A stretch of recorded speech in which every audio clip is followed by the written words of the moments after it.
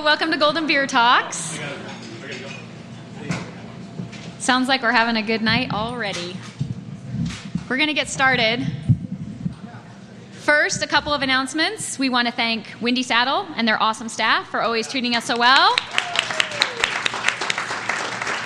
Yay. Golden.com for always promoting our events and being such a good contributor to our community.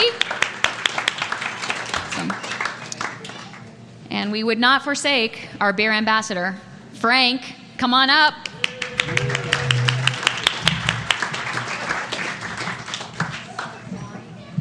Hello, I'm Frank Blaha with Golden Beer Talks, and thank you all for coming for the March 10th, 2015 edition of Golden Beer Talks.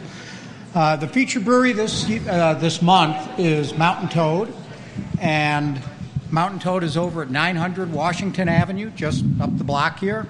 Well, a couple of blocks. And today's beers are Apex Amber, which is a very nice, not too light, kind of tasty amber, about 5.9% alcohol by volume. And I do like reporting on the international bitterness units, and they claim it's 30. I guess there's some controversy, but that's okay. I like having the IBUs. And then we also have their Mount Zion IPA, because there are some people that really like IPAs, and I'm one of them, and we have a almost always person here that really likes the IPAs. And their Mount Zion IPA, I think, is really very nice. It's 7.9% alcohol by volume, 89 international bitterness units, and they call it a bold West Coast IPA. I'm not really sure why it really qualifies as a West Coast IPA, but it's dominated by citrus and floral notes, and it's really a very tasty beer. Do you like it? All right. All right, and so since today we're talking about agriculture, and since I'm always looking for beer facts to talk about, I started looking up, and I'd run across an article about barley and malt and hops and how the craft brewing industry in the United States is changing some of that. Oh, and actually backing up one point, the Apex Amber, they categorize the Apex Amber as a classic American amber ale, which is really nice because if you recall about 20 years ago, you had your choice of very light pale ales in the United States, and that's all there was. And now we've got a classic West Coast IPA and a classic American amber ale. So I just like the fact that there's all these, if you will, new beers available. All right, so malt. Malt is made from barley. They take the barley, they start to sprout it, they stop that, and then that's the malt that they use in brewing the beer. And all of craft brewing, there's a whole bunch of different malts, and so there's a demand for the barley. It's kind of creating a new business. And as it turns out, last year was not a good year for barley in the United States. Most of the barley in the U.S. is grown in Idaho. 14% of the crop last year was damaged because of late rain, so some of the barley started sprouting when it was still out in the fields, and some of it started molding, but at any rate, a major part of it was not available for use in malting operations. And it also turns out that the large brewers dominate the malting operations because they own all the infrastructure, and a lot of these are European and Canadian. But it's reported that there are a lot of farmers starting to invest some money in smaller malting operations so they can start to make smaller batches of malt from different barleys that will be available for the classic or for the craft brewers. Also hops. You know, there's now a very much, and the craft brewers use like 3 to 7 times more malt in a barrel of beer than the large brewers, you know, that make the light lagers typically.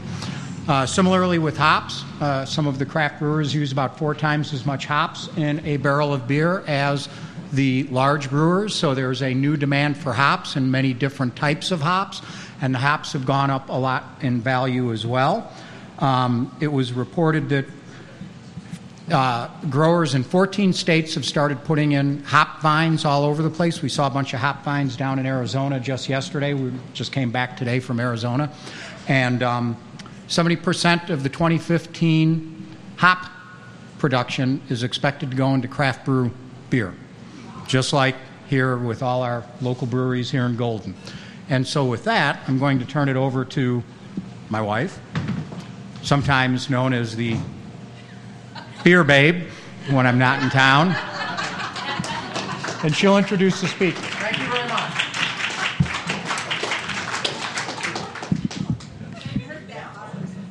It's true, I am, yeah. Okay, our speaker tonight is Quint Redmond. He was the owner of Agrinex and Agriburbia.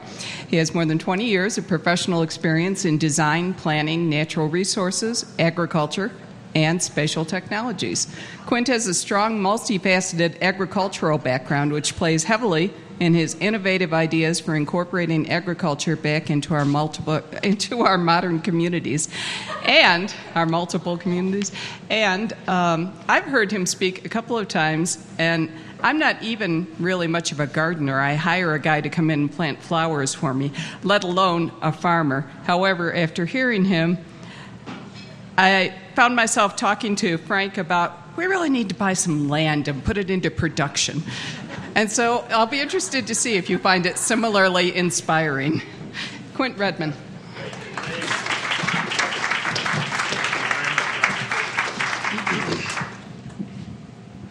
Let's see if I can do this at the same time.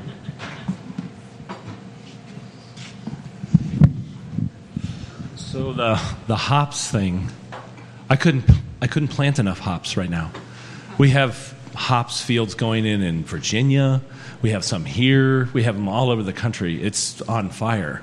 I mean, there's a microbrew a day opening in this country. Last year there was 398, more than one a day. So this is this is really fun because this is like this is my hometown. My dad carried his white rock up to the M in 1954. I went the other way, and I went to grad school, and I have a geology degree from Tulane in New Orleans, where all the rocks come out of drawers. In fact, when I got there and I declared a geology major, and the professor said, "And you're from where?" He said, "Are you nuts?" I said, "No, but I'm here," and the drinking age is 18 in New Orleans, so... Anyway, so it's really fun to be here. Sorry about that. So, yeah, it's an agricultural thing now. And I think there's a lot of people that are really interested in how we're going to eat in 25 years. Sooner than that. In fact, actually, my wife and I kind of thought we were going to do this in retirement. And then, so I bought a skid steer and a dump trailer and some other stuff. We were just going to kind of do our thing over on 2 acres over on McIntyre. And then it turned out that everybody else in the world wanted to do the same thing. So we had to figure out how we're really going to do that, how we're going to really build the infrastructure, and how it's going to be environmentally sound to do that, and how the supply chains will work. And so basically about 10 years ago, a guy came in the office, and he had just bought a section of ground in Milliken. Does everybody know where Milliken, Colorado is? It's right across the river from the St. Vrain power plant. And the short story is, he was not a developer. Are there any developers in the room? You can raise your hand. It's all right.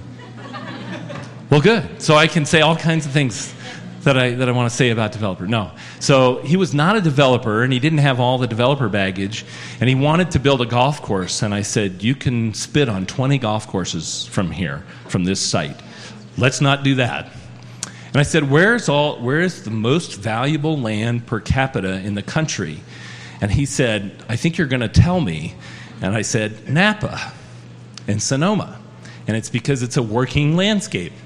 And it's really working. In other words, it actually works economically, and that's what's attractive about it. And everybody wants to go and see how things are done now. Everybody wants to see how the wine is made. Everybody wants to see how there's... Remember there was a time we called it Folgers, and coffee just came in a cup, right? And now if you don't grind your own beans, right, you're kind of out on the fringe if you don't grind your own stuff. And so the reality is everybody wants to get closer to the whole food supply chain. That's going to take a bit of doing, and this is kind of our approach. So we're building the infrastructure for the next generation of food. I just have to give credit where credit's due. She's the good-looking one, and she's the smart one. The West Guards will approve of that. That's true. We actually are a civil engineering and design and planning and development company, and we've morphed over time. And then the other part of the interesting story is, if you, in the larger sense, as a culture, to have skills, I was very lucky when I grew up. I got to farm, even though my dad was an engineer and we lived over here in Applewood, but I got to farm my whole life out near Erie, and my wife is a farmer from Pennsylvania. We met in grad school. And when the downturn came, this is no joke, this is a true story, we went out, we bought the tractors, and I walked into our design firm, and I said, we are all now farmers. And to their credit, only one person in the firm quit. All the rest of them said, we're in. Excuse me. So we ended up doing consulting, and these are the interesting ones here, the ag supply and the ag estate planning. It turns out that most farmers in the world don't want to give up and sell their land to developers. They don't have an economic choice. And so the real answer to all of this is in each other. In other words, agriculture is very broken the way it is. We all know, even the big ag guys. I have a lot of friends that are big wheat farmers on the Eastern Plains, and they know their time is limited on that. And all the developers know, I mean, we have these giant cycles. We're going through another one now, or whatever, and it's broken. And so the answer is in both. And designing communities that actually do the two things you really need, shelter and food, right? So that's the basic premise of what we're doing. We even count the calories. I'll show you how that works in a minute. So we have stuff all over. And I was just telling a few folks, this little guy right there, that's Grand Bahamas. We just designed 2,000 acres. That's the entire west half of Grand Bahama Island. It's the coolest thing in the world. It's part of the resort. The developer was $200 million in the ground. There's a full golf course that's never been played on. There's a full airstrip. All of the lots were done and everything for this big giant resort thing. And then Credit Suisse ended up with the project back, and they hired us. They hired a client of ours, and that client hired us, and now there's a whole plan, and the resort will be the coolest place in the world. There's 134 new small acreage citrus groves and all kinds of things as part of the resort, so you can enjoy yourself and eat, and it's productive, and jobs. But anyway, so all these different places we've been working. If you're not sure that it's a serious deal, there's a bunch of reasons to do this. This is self-explanatory. We're getting there fast. I think there's this kind of notion, this is the one serious, everybody can laugh after this. This is the one serious part of the conversation. There's a lot of us now, and there's a lot of us coming. And the way we eat now, particularly in this country, is supported by unsustainable practices. And I'm one of those. I've grown a lot of hay. One of the reasons that I'm good at this agriculture and the way we're doing this is because I've baled a lot of hay in my life, and I've cut a lot of wheat, and I've done a lot of stuff like that. And those folks also know that we got to fix how we eat. And one of the things is that we've got all those people to feed. I'm going to just skip a couple here. This is the U.S. population. This is the farm population, so that's the number of farmers. This is the percentage of farmers in the U.S. labor force. This is the number of overall farms. This is the obesity rate. And this is the health care cost in billions. Excuse me. Does anybody see what I see? The fewer farmers we have, the less healthy we seem to be. Which makes sense if you think about it. Why would we want less farmers per capita? And this is when I give a speech a lot of times at big ag conferences and stuff.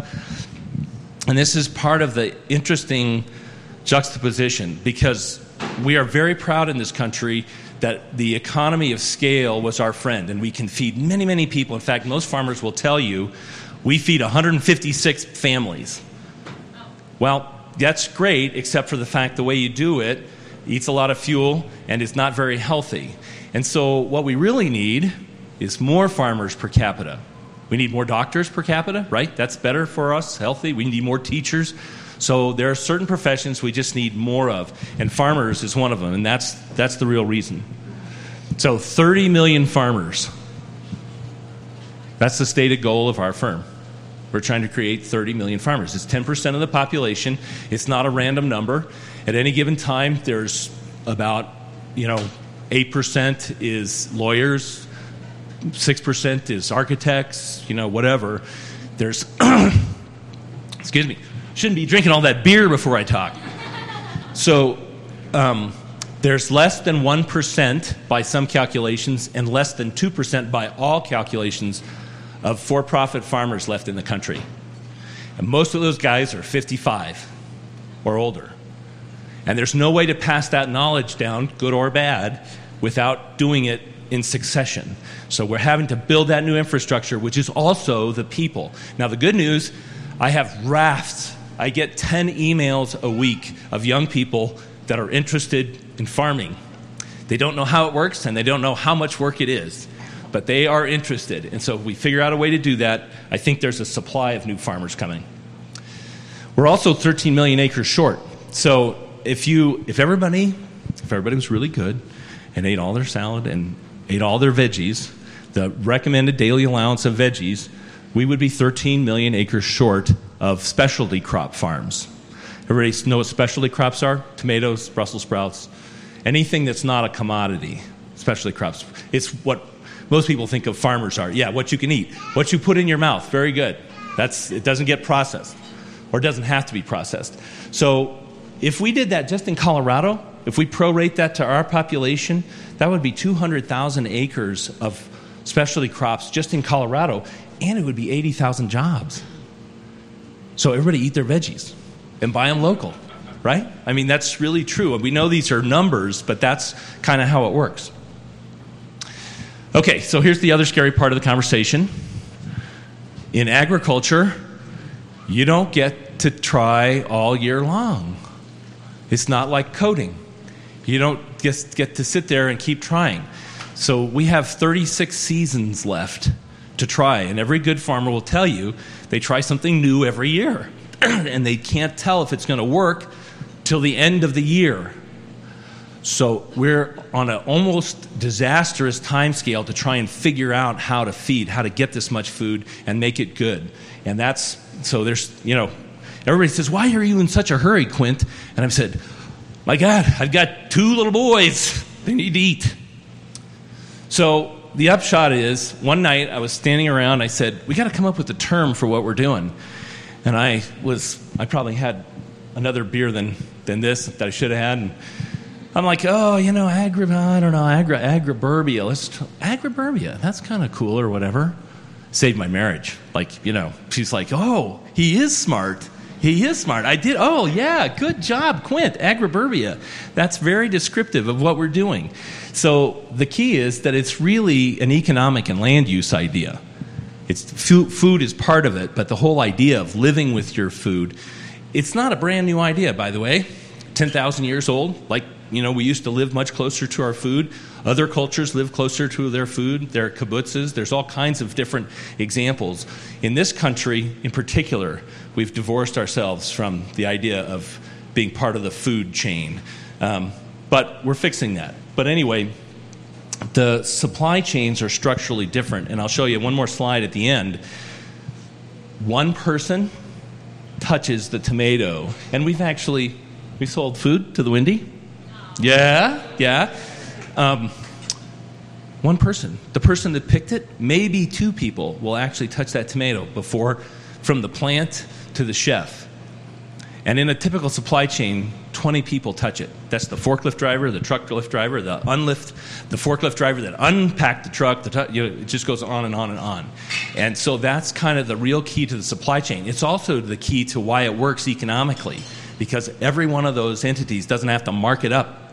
So we sell direct. That's the key to doing it.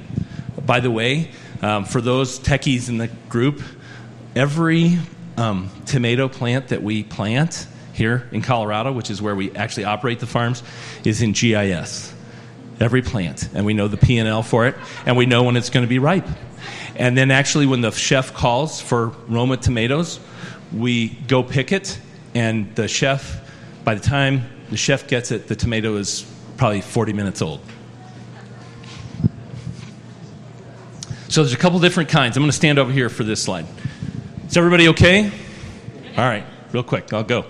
So when everybody started calling, oh my gosh, this is a great idea. We got to figure it out. So we had to figure out how to categorize it and make it work for different entities and different parts of the society or culture. So if you called us and had 100 acres and you wanted to develop it, we would call that a residential development. And there's two types of farms that we would do in that: the civic farm and the steward farm. And the civic farm is what we would commonly refer to as the open space. And in fact, not all, but many of the open space agencies that are out there now, they're calling. They don't have any more revenue. Nobody has any appetite to tax more, to mow more open space. So they all want to grow stuff on their open space, right? So it works backwards. We're retrofitting open spaces. But the civic farms are public or quasi-public areas. The steward farms are the individual farms that we create in those developments that you can buy and we call it a steward farm because you don't necessarily have to pick the tomatoes. This is really important. You're stewarding the land in a better way. So if you are, restaurateurs are naturals. Every restaurateur we know wants to buy a steward lot, 2 acres, have us grow it for them, have a whole stuff, and take a pickup truck full of food into their restaurant every day. But we also have people, we know a dentist, I don't know if it's going to happen or not, but we know a dentist, and he's going to actually put up shop on one of these steward farms, and he's going to grow every kind of mint you can grow and make his own toothpaste. How cool is that? Who wouldn't go to that dentist? Well, I don't know. It's a little weird, but anyway, but it's that kind of idea. I mean, and there's a whole business plan around that. But that's kind of, all the things that we use every day come from somewhere, so they can come from somewhere close. Those steward farms can be edible landscapes, so they can be for your own self. They can be a land lease where we lease it and put it in the supply chain for the restaurants that we serve, or we can do custom farming, and I'll show you a slide in a minute. We actually custom farm for Mad Greens. So frequent Mad Greens. If you go into Mad Greens during the season at the right time, the tomatoes are only 20 minutes old in a strip mall. I mean, it's not just white tablecloth stuff. All right. Oh, sorry. One other thing. So we're on our 5th school district. Anybody from Jeffco School District here? We can't get them to do it yet. Darn it. We have tried, and our kids are there, and we've tried a couple times. But just for instance, we put 16,000 pounds of the finest quality produce on Denver Public Schools' dock, from their receiving dock, from what used to be 2P gravel ball fields on their own land. And so, it's very possible. It's not a pipe dream. It's just getting the ability to get people to think that way and to do it. So, and then we actually do commercial, like I say, direct to the restaurant. So it's kind of like infrastructure and utilities. In other words, you have water and sewer and whatever. You should have agriculture. That's part of it. And if you build it in like that, then there's always jobs. There's always jobs for kids. There's always jobs. There's always things happening. It's part of that whole kind of opportunity. And now I'm going to have to kill everybody in the room because you saw this slide. This is totally secret intellectual property right here. Actually, you're the first ones. No, just kidding. So this is a farm kit. If you're really trying to figure out how to build infrastructure so that people can be with food or make food or be part of it, so this is a farm kit. It's basically a barn. It's a really cool barn, but it's not that expensive to build. It's about 32 by, 60 or something. It's modular. The cool part is upstairs, it's a 3-bedroom, 2-bath, loft apartment. It's cooler than anything you could buy in Lodo. Downstairs, the slab is poured to drain. So it can be a prep kitchen, it can be a daycare, it can be a restaurant, it can be a dentist office.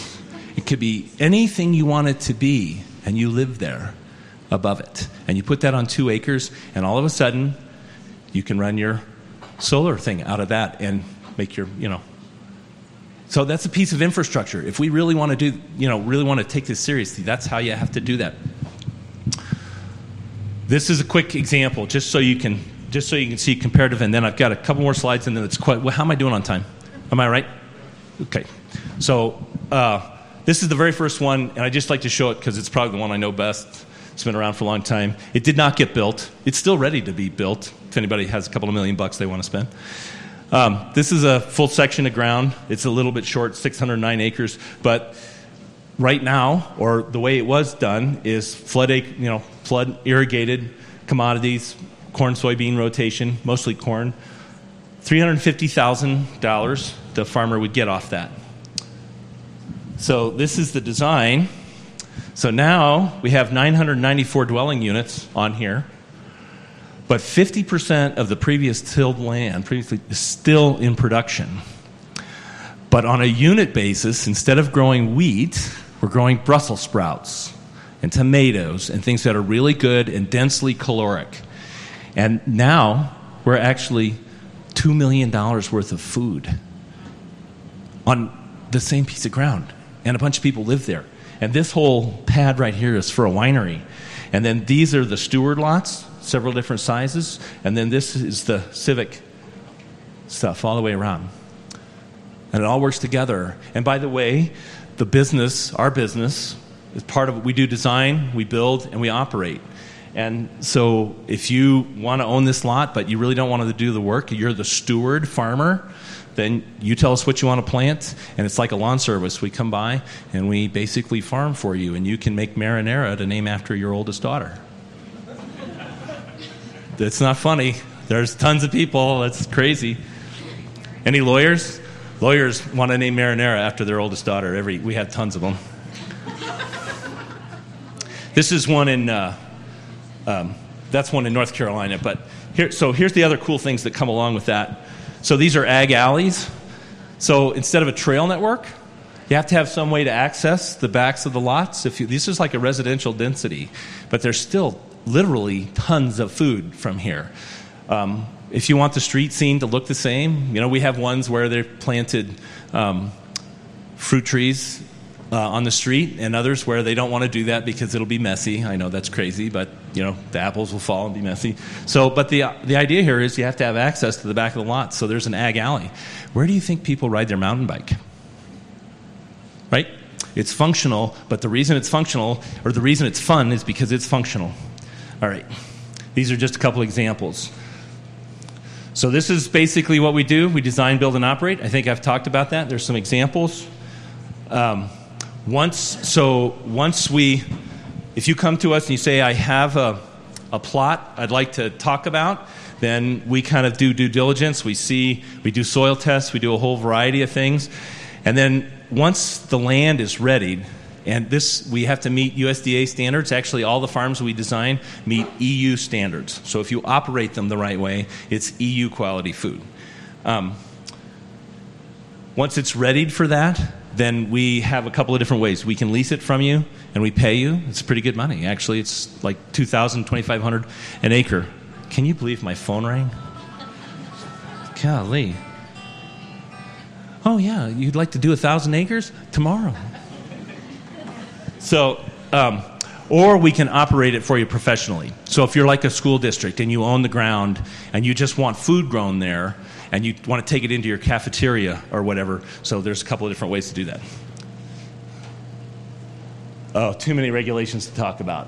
That's like a whole deal on its own. We stopped counting at 24 agencies that control what you do on a farm.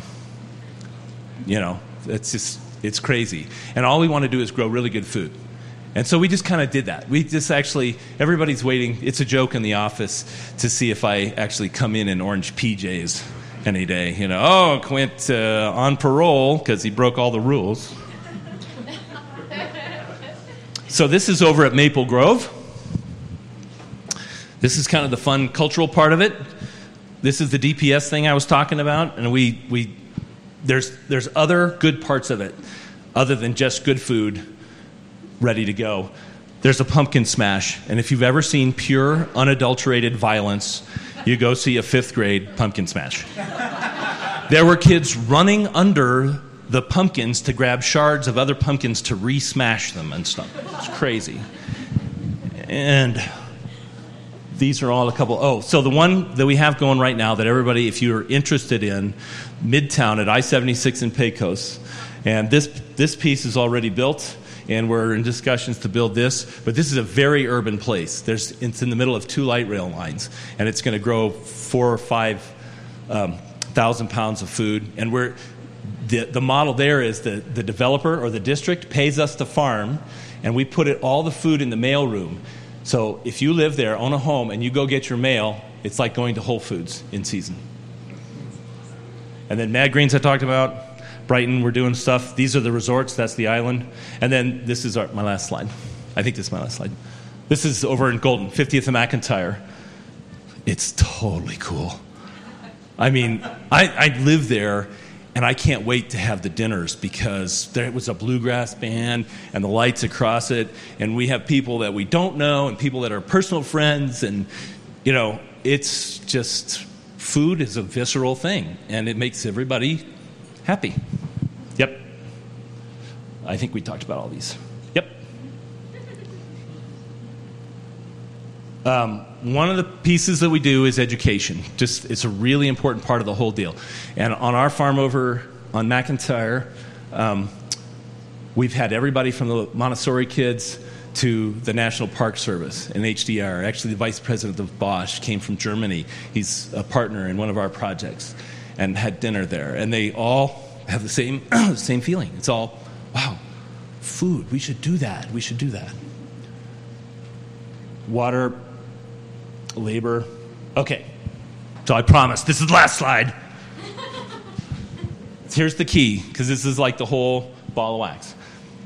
If you ask yourself about it, it's like, what do we need to eat? So that's the nutritional thing. And we don't take sides on this. And I'm a beef guy. I like, I raised cattle when I was growing up or whatever.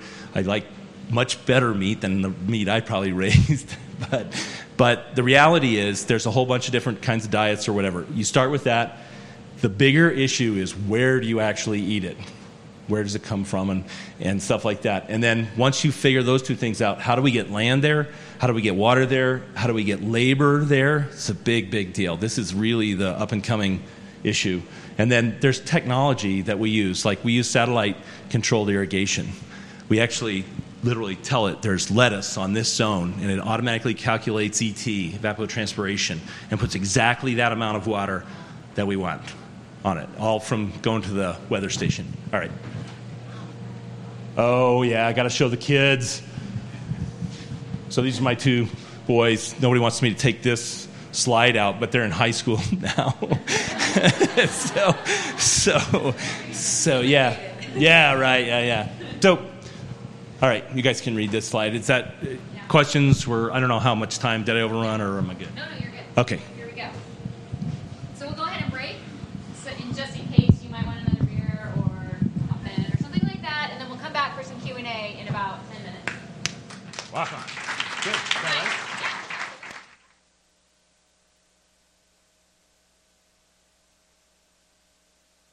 Great. In Colorado, Yes, the whole state. Yep. Hello, everyone.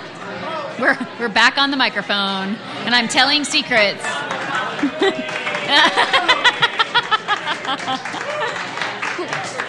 I'm sure some of us have some questions. Quint's going to come back up and do some Q&A for us here while we're continuing to mill about.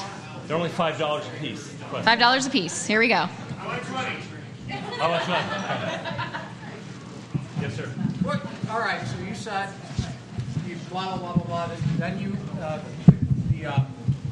garden agriculture would be EU standards, European Union standards? All right. I already got hammered. What? The young lady left because she said, EU standards, you got to talk about organic, you got to talk about this stuff. So here's the deal on standards.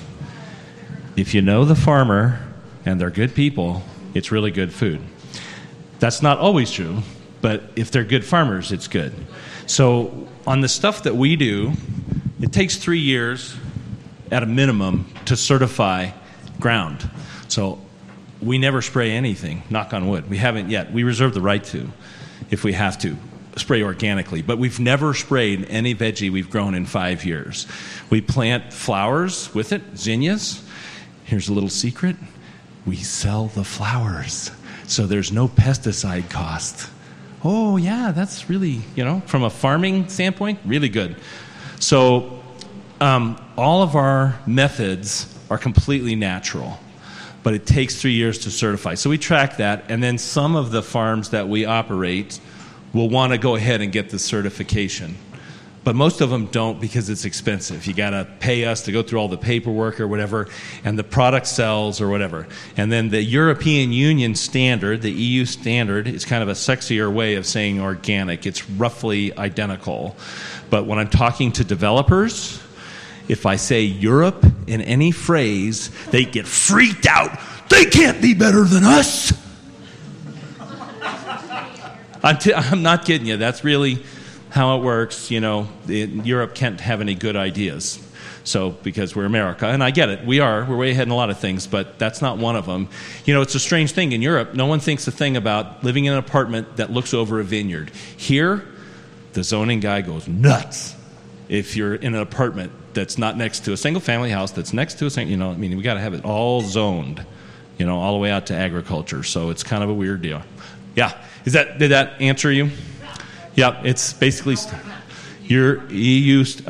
I just could have said European Union. That would have been a short answer. Yeah, no, it's good. High quality food. Yes, ma'am. So, are you working to develop an agricultural urban standard? Oh, funny you should ask that. There's one other guy in the country that's out of Atlanta. Actually, lives in California now. And he's the only other guy that's even kind of remotely close to what we're trying to do on the scale we're trying to do it. And he just called me. His name is Farmer D.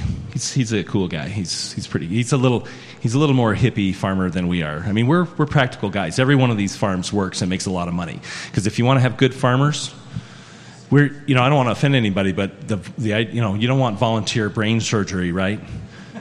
You want volunteer farming. You want a really good, smart guy that's a farmer, that's educated and he knows what they're doing or whatever. So the idea is to bring the standard for farming up. So he just talked to me. I talked to him on the phone, and we are actually going to put together kind of how that might become a different standard, because it's very different than farming in the hinterland. There's time things, like you can't farm at 5 a.m, although it's cooler then. There's pesticides. There's all kinds of adjacency issues to, some of these are very urban. And so, yes, the answer is we're working on kind of a standard. I do not like when people, I do not like, that's a sound like nasty. I think it's kind of a funny misnomer when people say urban agriculture. That's like saying urban food or rural food. It's just all food. And if it's well done, it doesn't make any difference if it's in a horse tank on the top of a building or out somewhere in the hinterland. So yes, we're working on a standard, but do you have a specific question? I can tell.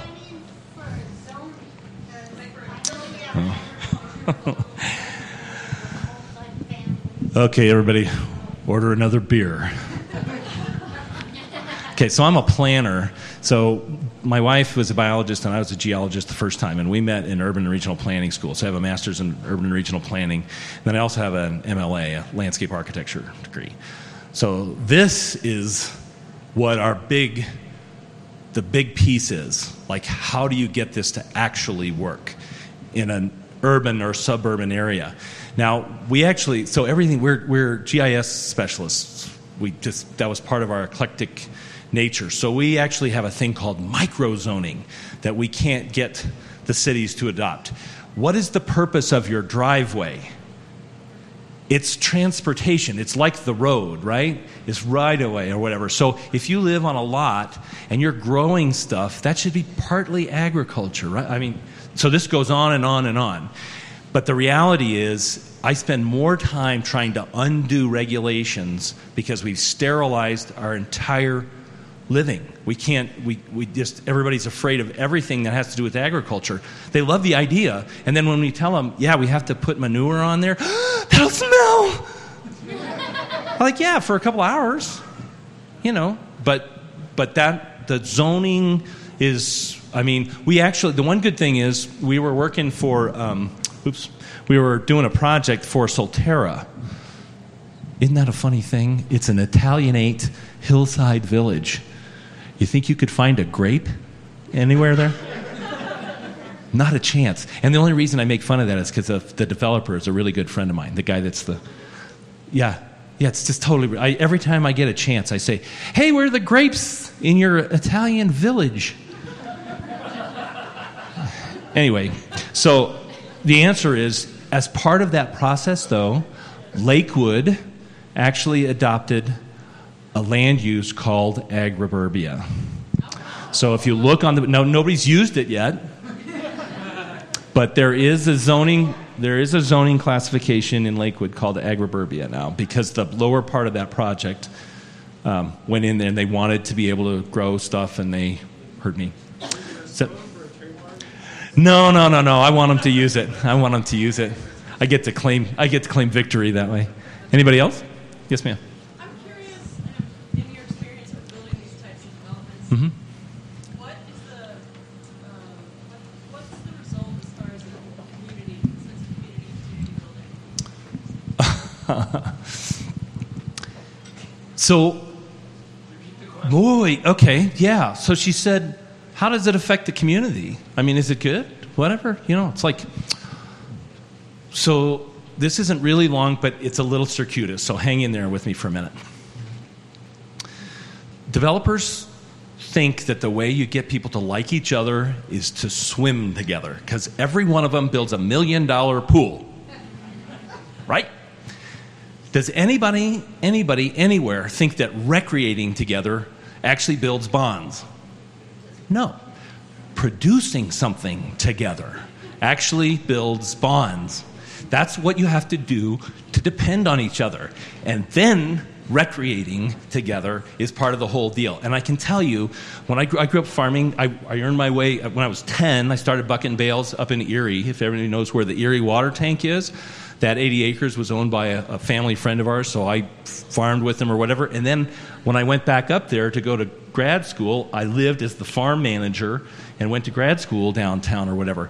But I can tell you that the reality is every morning that I worked, the old man that owned it and all of his buddies, we would go down to the coffee shop in Lafayette, and they would talk, how come your wheat's growing and my grass isn't growing? And they end the conversation, I guess your daughter's getting married this weekend. What would she like?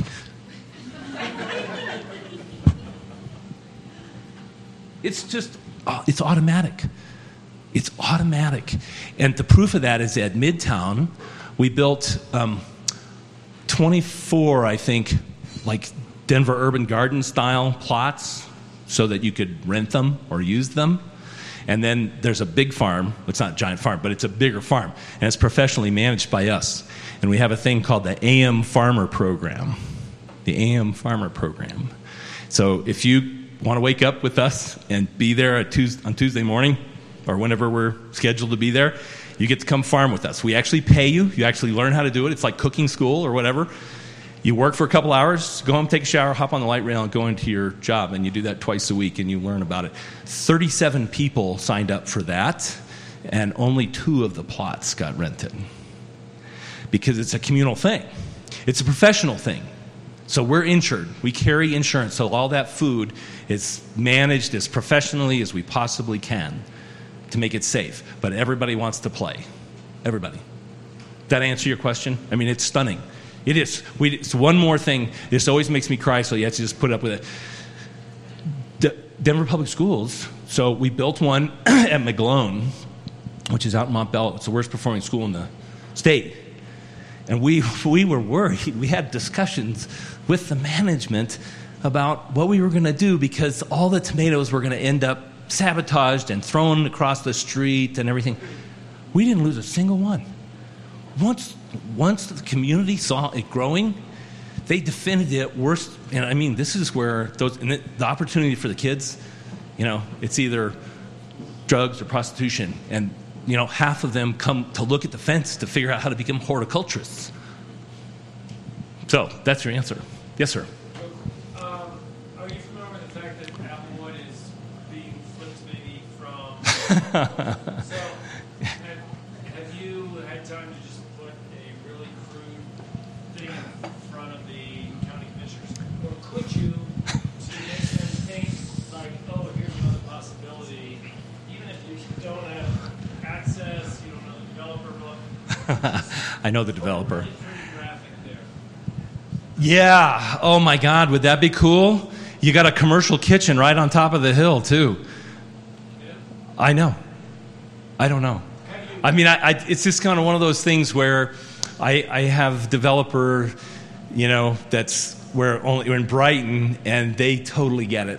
Like, they can't do it fast enough, and they can't and then there's just, and I honestly, I have a friend who's calling the Carlsons to ask them if they want to talk to me. Try it. With the course, have you had any interaction with the course family, or could you? Yeah. Yeah. Well, there's a community meeting on it on the 7th. I live right next to it. Yeah. Well, don't get me shot down. Yeah. I mean, Well, no, they're trying to rezone it for development. No, I know. I'm in the development world. I know exactly what they're doing. What I'm getting at is I'm also a private property rights person, because when I want to farm, I really want to farm. And a lot of people don't want me to farm because it smells or because it does this or whatever. And so we have, as a culture, we have to figure out how to do that. I'm not saying no. I'm saying, we have to figure out how to approach that. Maybe the way to approach it, this is like death. How did I get in this conversation? Oh, my God. So maybe, no. Maybe the way to do that is to come from the public side. So if the commissioners want to hear it, or the planning commission, or the planning staff want to hear what we do so they know or informed, I'm more than happy to do that.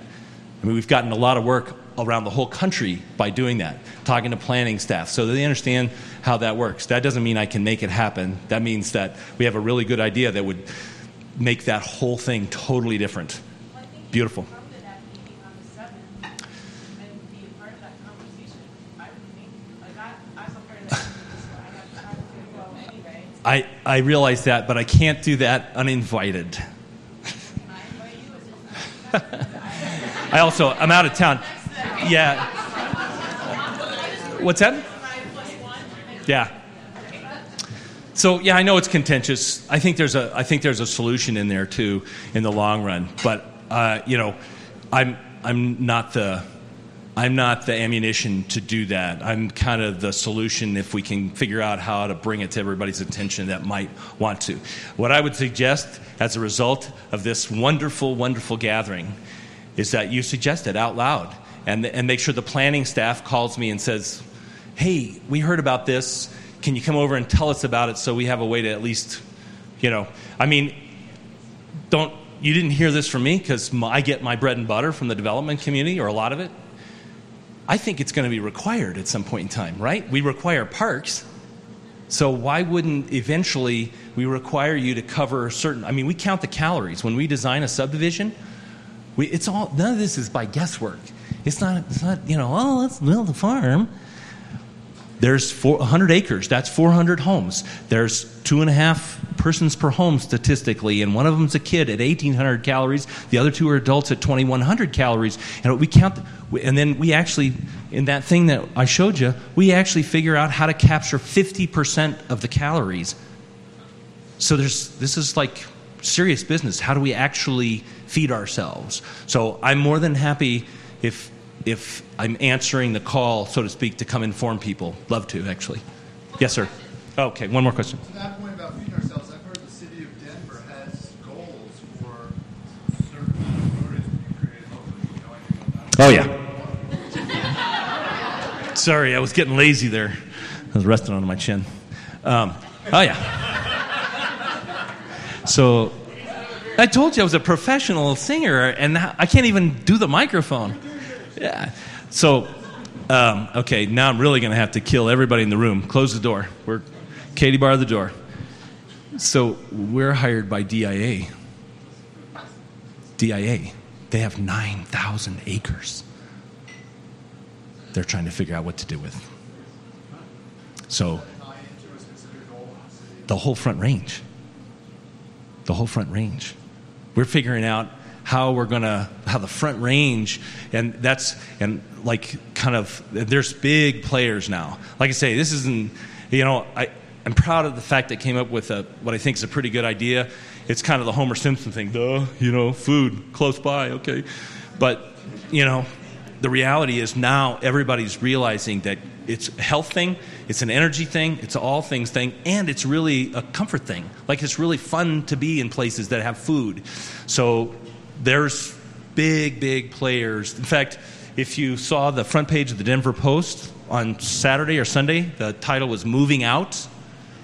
Almost everybody that's mentioned in that article is a client of ours to do ag in part or all of it. Now, some of those, grant you, they want to plant an apple tree and call it Agriburbia because they're developers, but most of them are going to take it pretty seriously. So the food landscape in Colorado, North Carolina, and Vermont are the three states. They're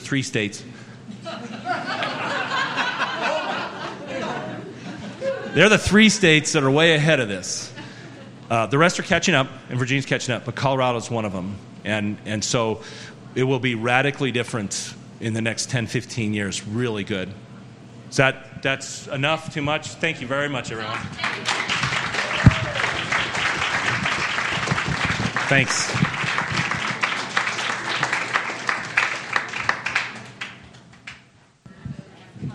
While we're closing up here, I just want to mention our speaker for next month.